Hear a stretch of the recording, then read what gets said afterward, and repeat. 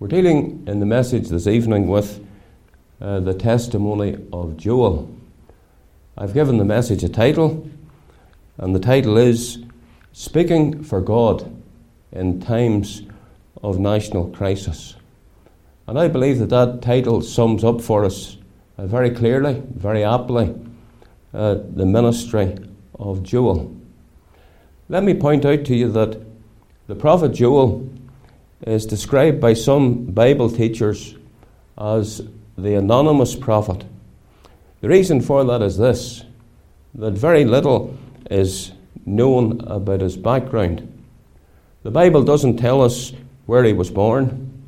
It doesn't tell us who his parents were. It doesn't tell us what rank or occupation that he held. There are very few personal details that are recorded in the scriptures about his life.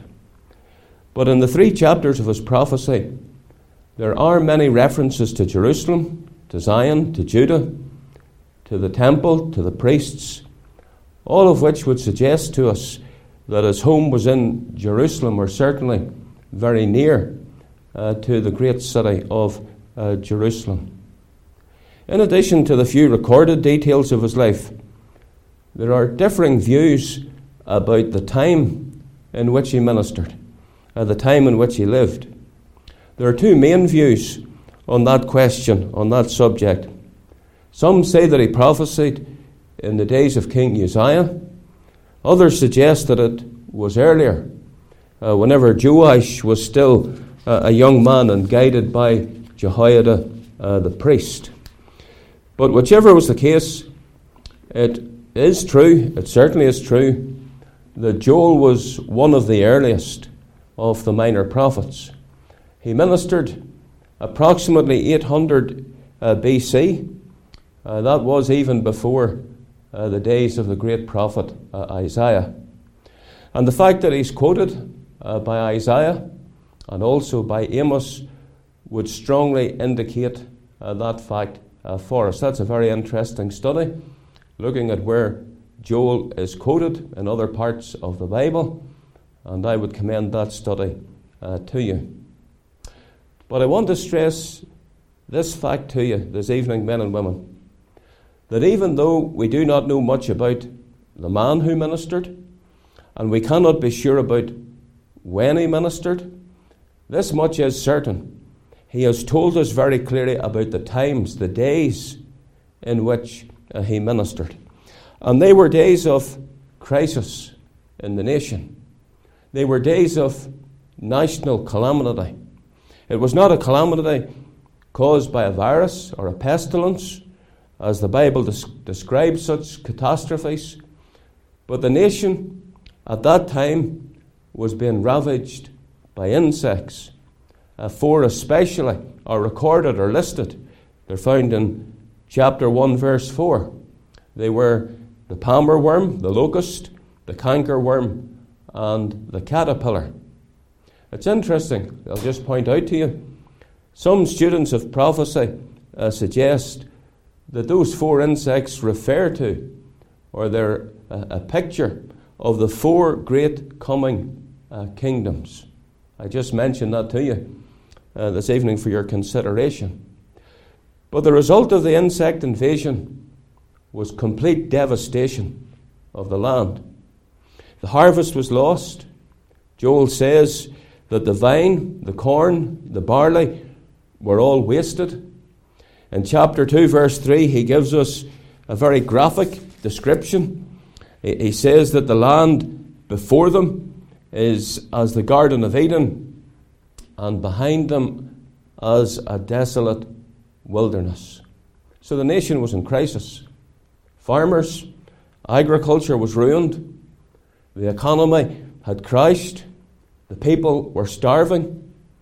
It's very hard for us to adequately describe the national conditions just at this time. Joel appeals to the old men in chapter 1, verse 2, and he asks them to consider, have you or your fathers ever experienced such circumstances before? Also in chapter 2 and verse 2, he declares himself, there hath not been ever the like. Isn't that a very interesting statement? Just think of that. Take it in. Joel is living in unprecedented times. The nation has never before faced such extremity. So how relevant, brethren and sisters, is this book and this message for today? We're facing a national calamity. Yea, it would have to be said we're facing an international calamity. The whole earth is in turmoil. The whole earth is facing a serious crisis. Truly, as Joel says, there hath not been ever the like. And let me ask you to consider, what was the answer of the prophet for the nation at such a time? Where did he find help? Where did he find the needed guidance? And the answer, men and women, is in the Word of God. Notice how this short prophecy begins. We're told in the very first verse, the word of the Lord came to Joel. Joel was a man of the word, and he had a word for the hour. He had a word for the hour of crisis that the nation was facing. So I want you to think again of the title that we've chosen, Speaking for God in a Time of National Crisis. So let's consider his message. Let's see what he testified of at this time of national crisis. It will give us help today at this time of pandemic that we're passing through. And in addition to that, it will give us great help for the future also. So I want us to think of some of the great truths that Joel testified that are found in this book. Think first of all of the person of whom he testified. Just think of the name Joel. It's very interesting. The name Joel combines two names of God, the name Jehovah and the name Elohim. And the name means Jehovah is God. It's good to ponder that, good to remember that great truth, especially at a time of crisis. And what that means, brethren and sisters, is this. Every time Joel's name was uttered, the people testified to the fact that Jehovah is God. So Joel was truly a Jehovah's Witness. In other words, he was a person who not just with his lips, but by his life and by his very name, spoke and testified of Jehovah. It's interesting to go through the book and to notice the things that are spoken of as being Jehovah's. It's a very profitable study. For example, there's the word of Jehovah, the word of the Lord, in verse 1. There's the day of the Lord, or the day of Jehovah. The first reference to it is in verse 15 of chapter 1. There's the house of the Lord, the ministers, the priests of the Lord. There's also the voice of the Lord. So there's quite a few things that are mentioned as belonging to Jehovah, belonging to the Lord himself. But let me stress just one other to you. And that, brethren and sisters, is the dwelling place of the Lord. Look at the last verse of the book. See how the message, see how the story ends. For the last verse says, the Lord dwelleth in Zion. There's another reference to that same truth just a few verses earlier in chapter 3, verse 17. So I want you to mark it carefully, what he says. Zion is the Lord's dwelling place. And note the context, because just so there's no mistake, and it's not the church that has been spoken of, he tells us in verse 20 that it's Zion and Judah, Zion and Jerusalem. That's where the Lord is dwelling. So here, brethren and sisters, is the great theme of the prophetic scriptures. The Lord dwelling in Zion. You think of Psalm 2. I have set my king upon my holy hill of Zion. Think as well of Ezekiel 48, the great Jehovah title at the close of the book. Jehovah Shammah. The Lord is there. The Lord is in Jerusalem. And Joel finishes his book with the same message. Finishes his prophecy with the same truth, Jehovah reigning, dwelling in Zion. So here is a reference to that future time, that future age, when the Saviour has come and when he has set up his kingdom upon the earth. So in a day of crisis, Joel finishes the message, he finishes the book with a message of hope for Israel, a message of hope for us, that the Lord is coming, and he's coming to reign. In the second place, I want you to think of the prayer of which Joel testified. If you look at chapter 1 and verse 14, it says, "Sanctify ye a fast, call a solemn assembly, gather the elders and all the inhabitants of the land into the house of the Lord your God, and cry unto the Lord." So here we find Joel making a heartfelt plea for earnest prayer.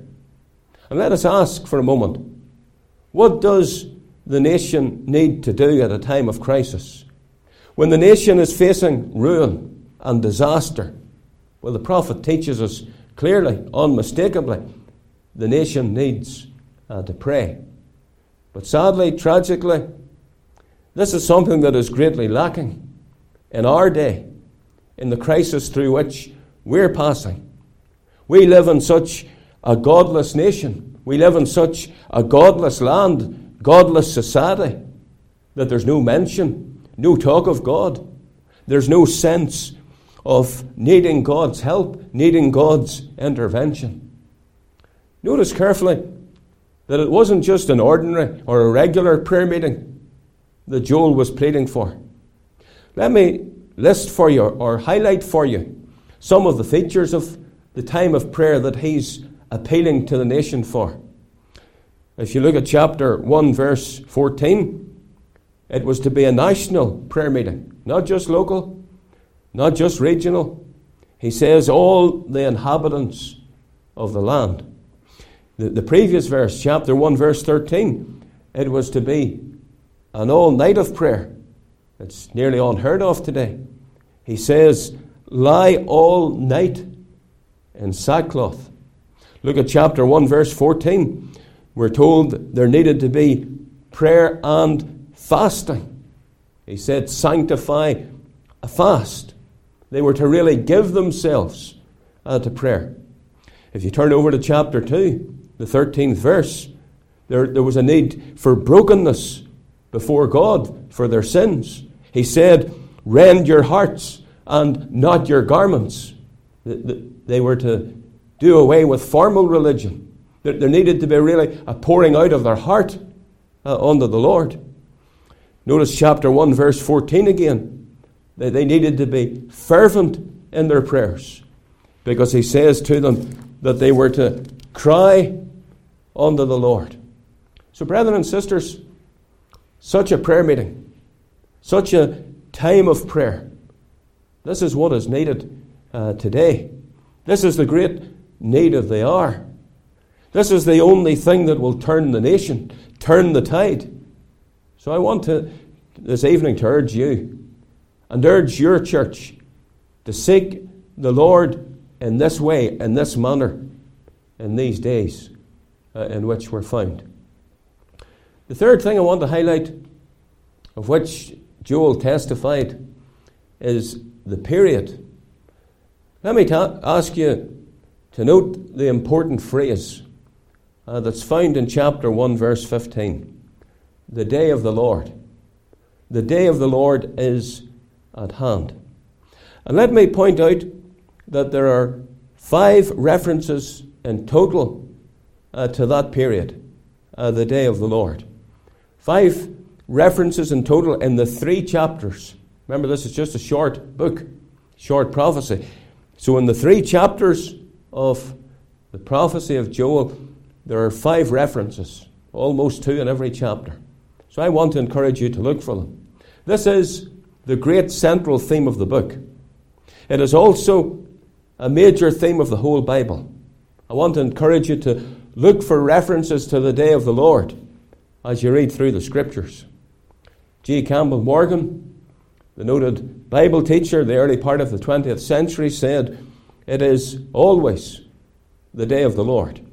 And there's a sense in which that is true, men and women. Regardless of the events, regardless of the calamities, regardless of what events come on men and on nations, He's in control. He's working out His purposes. But whenever Joel warned about the approach of the day of the Lord, he has three great events in mind or in view. The most immediate is the plague of locusts in the land. They filled the land like the invasion of an army. It was God's judgment on the sinful nation at that time. But then looking a little farther into the future, Joel saw the invasion of Judah by the Assyrian army, the blowing of the trumpet, the sounding of the alarm at the start of chapter 2. That was because of the enemy's approach, the enemy's attack. And that day of the Lord probably took place in the days of King Hezekiah. But let me stress to you that the ultimate fulfillment of the day of the Lord is yet future, even to our day. It is that great and that solemn day when the Lord Jesus Christ returns again. And in every sense, brethren and sisters, in every sense, that will be His day of glory, His day of victory, His day of triumph. Nations will be judged, and Christ, the Messiah of Israel, will set up His kingdom upon the earth. And the reality is that every other day of the Lord in Scripture points to and is a picture and a type of that great day of the Lord. The day of His return, the day of His coronation, the day of His reign upon the earth.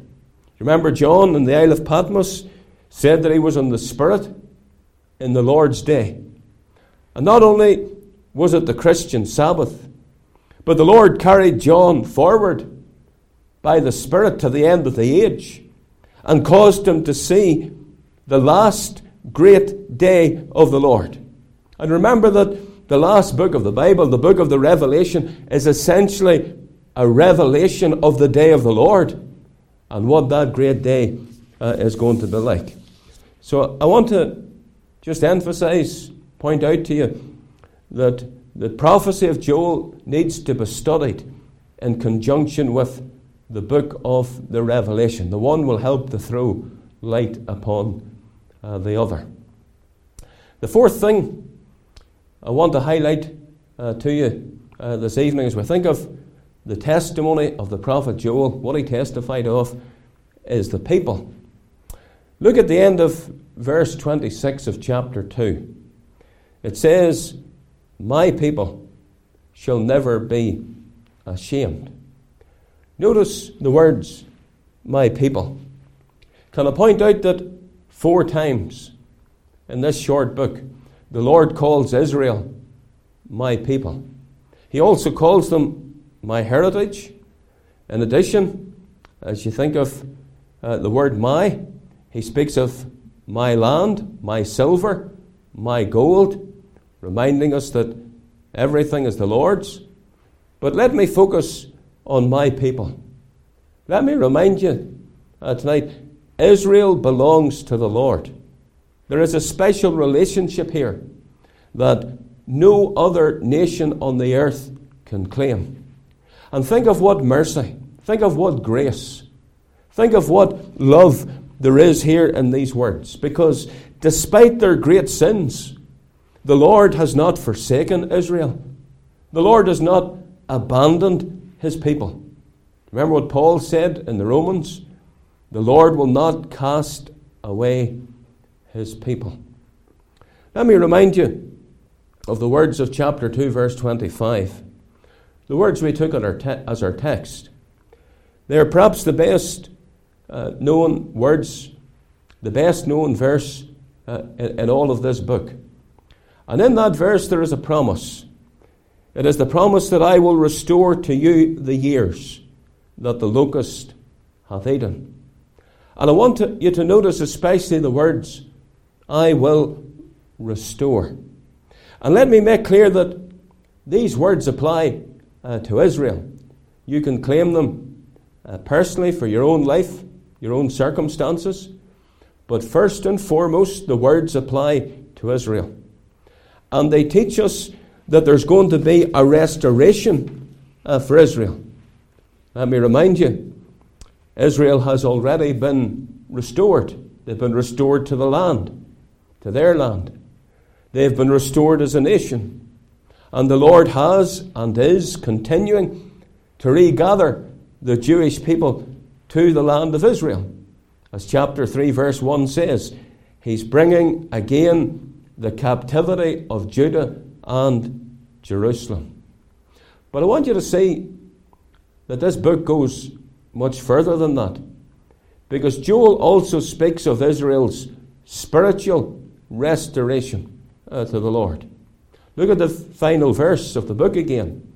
It speaks of their sins being forgiven. It especially refers to cleansing their blood. If we were to ask this evening, what blood does Israel need to be forgiven for shedding? Well, remember, it's ultimately the blood of the Lord Jesus Christ. Do you remember what those Jewish leaders said those many years ago?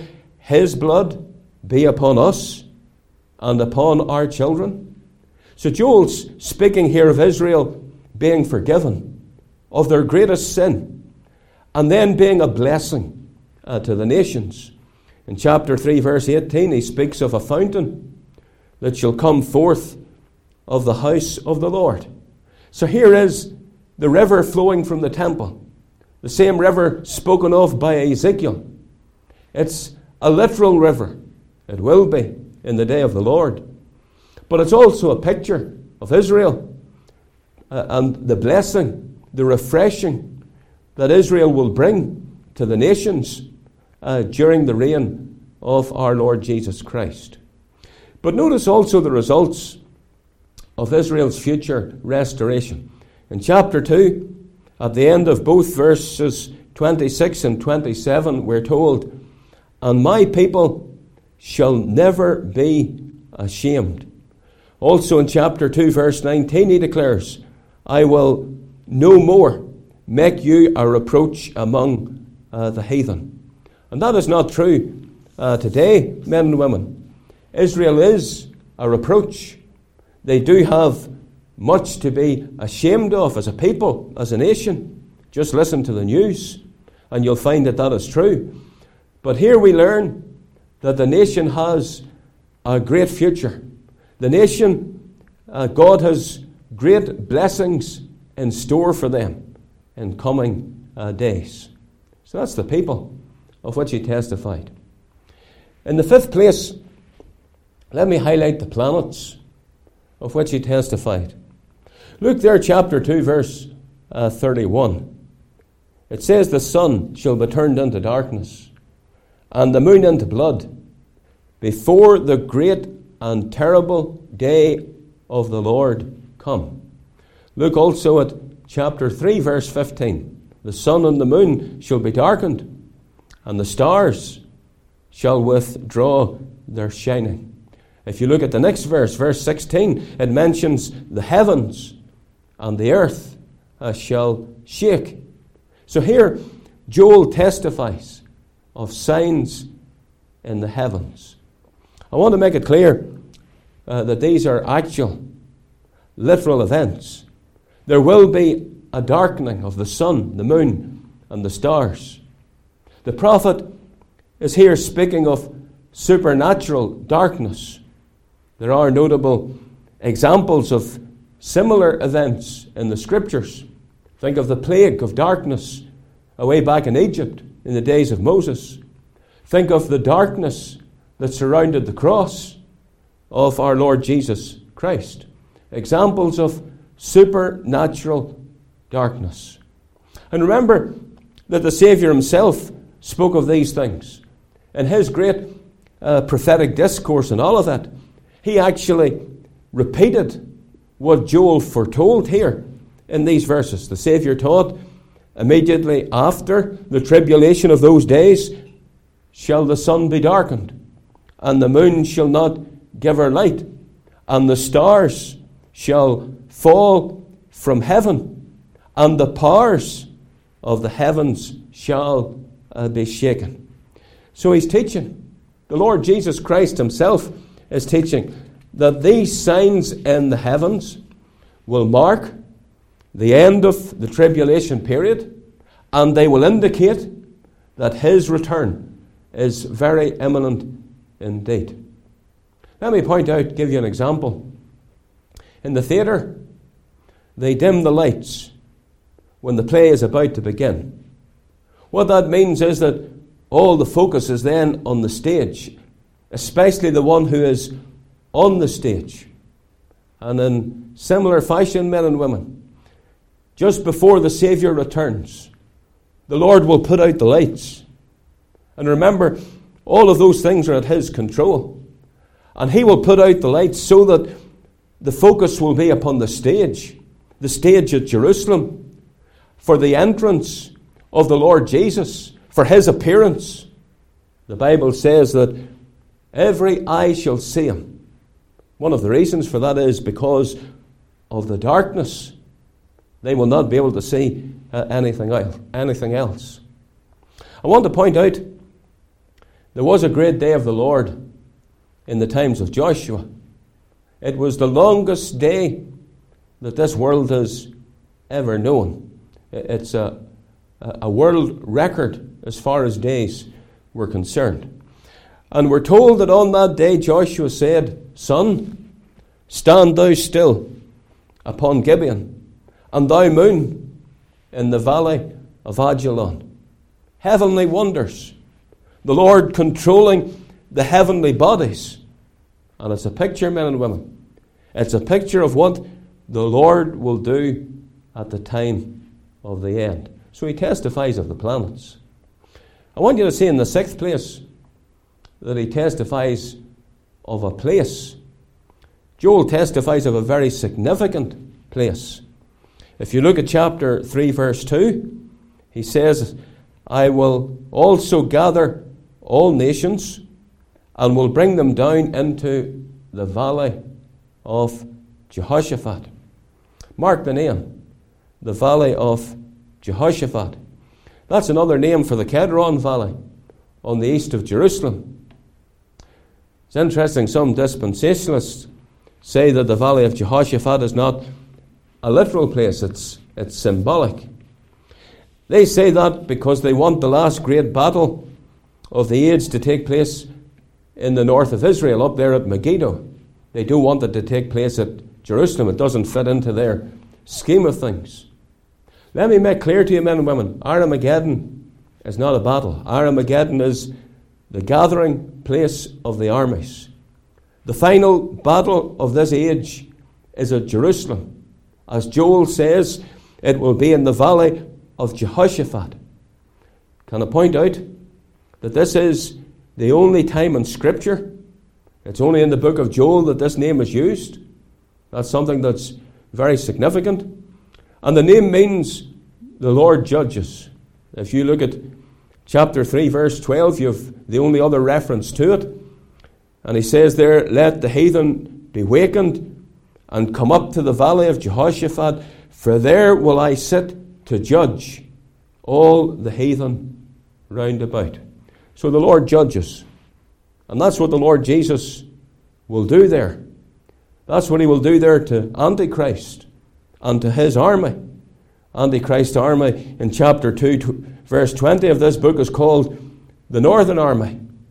And the Lord will judge them just outside the great city of Jerusalem. Antichrist's purpose will be to destroy the city, to destroy the nation of Israel. As the psalmist said, to cut them off from being a nation. But the Lord, when he comes with the greatest intervention from heaven the world has ever known, he will come and he will judge Antichrist and his armies there. As Paul said, writing to the Thessalonians, "Then shall that wicked be revealed, whom the Lord shall destroy with the brightness of his coming." Let me highlight that there is another name for this valley in this chapter 3. It's in verse 14. It's called there the Valley of Decision. It's the only time that name is used in all the Bible. I want you to see that by using the name the Valley of Jehoshaphat and the name the Valley of Decision, that the Lord is really emphasizing the significance of this place, the significance of this event, the significance of it, the significance of what He's going to do there. This verse, the verse 14, is often used of the sinner in gospel preaching, of the decision that the sinner must make whenever they hear the gospel message being proclaimed. But that's not the meaning of the verse. In fact, it's far from it. It's the very opposite of the meaning of this verse. The verse is speaking not of man's decision, not of the sinner's decision, but of the Lord's decision, or the Lord's decree, as it can be viewed. And His decision not to save, but His decision to judge, especially to judge Israel's enemies. So Joel here testifies of the place that the Lord has chosen for His judgment upon Antichrist and the armies of the Roman earth. There's one other thing I'd like to highlight of which Joel testifies, and that is the power. Thinking of the power of the Holy Spirit. Look at chapter 2, verse 28. It tells us, and it shall come to pass afterward. Let me ask you to note, to underline that word afterward. That I will pour out my Spirit upon all flesh, and your sons and your daughters shall prophesy, your old men shall dream dreams, your young men shall see visions. Joel could be called the prophet that foresaw Pentecost. But let me make it clear that Pentecost in itself was not the complete fulfillment of this passage. Keep in mind that application is not interpretation. Just because a passage is applied to a time or to an event, even in Scripture, doesn't mean that was the complete fulfillment of that passage. Because remember, Pentecost was repeated in the home of Cornelius many years later in what is sometimes called the Gentile Pentecost. What Joel is teaching us here is that the outpouring of the Spirit will be one of the marks of the last days. In the Old Testament period, God filled with His Spirit those who were chosen to speak for Him, those who were chosen to do a work, a special work for the Lord. But in the last days, and that's the period between the two advents of Christ, in the last days there would be a very significant difference, because then every believer could have this blessing of which Joel is speaking. That's what he's testifying about. It shall come to pass afterward that I will pour out my Spirit upon all flesh. Peter said, whenever he was quoting this passage in Acts chapter 2, he said, in the last days, it shall come to pass in the last days. So that new era of the Spirit, it began at Pentecost. That's really what Peter is teaching on that notable day in the great sermon that he preached. That's why he quoted this passage in the way that he did. Do you remember Moses said to Joshua, would God that all the Lord's people were prophets, and the Lord would put His Spirit upon them? Well, brethren and sisters, that day has now come, and it started at Pentecost. The Lord will now put His Spirit upon all of His people, if you will ask Him, if you will ask Him for it. He says He will give the Holy Spirit to them that ask Him.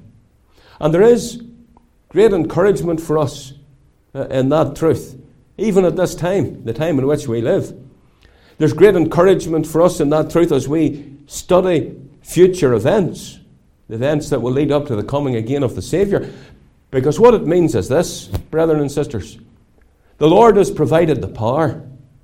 The Lord has provided the strength, the endowment to live and to testify for Him. To live and to testify for Him faithfully, powerfully, in victory, with authority, even in the very difficult and wicked days of the end time.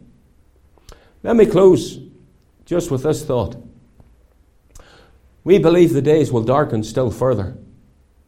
Paul, writing to Timothy, said that evil men and seducers will wax worse and worse, deceiving and being deceived.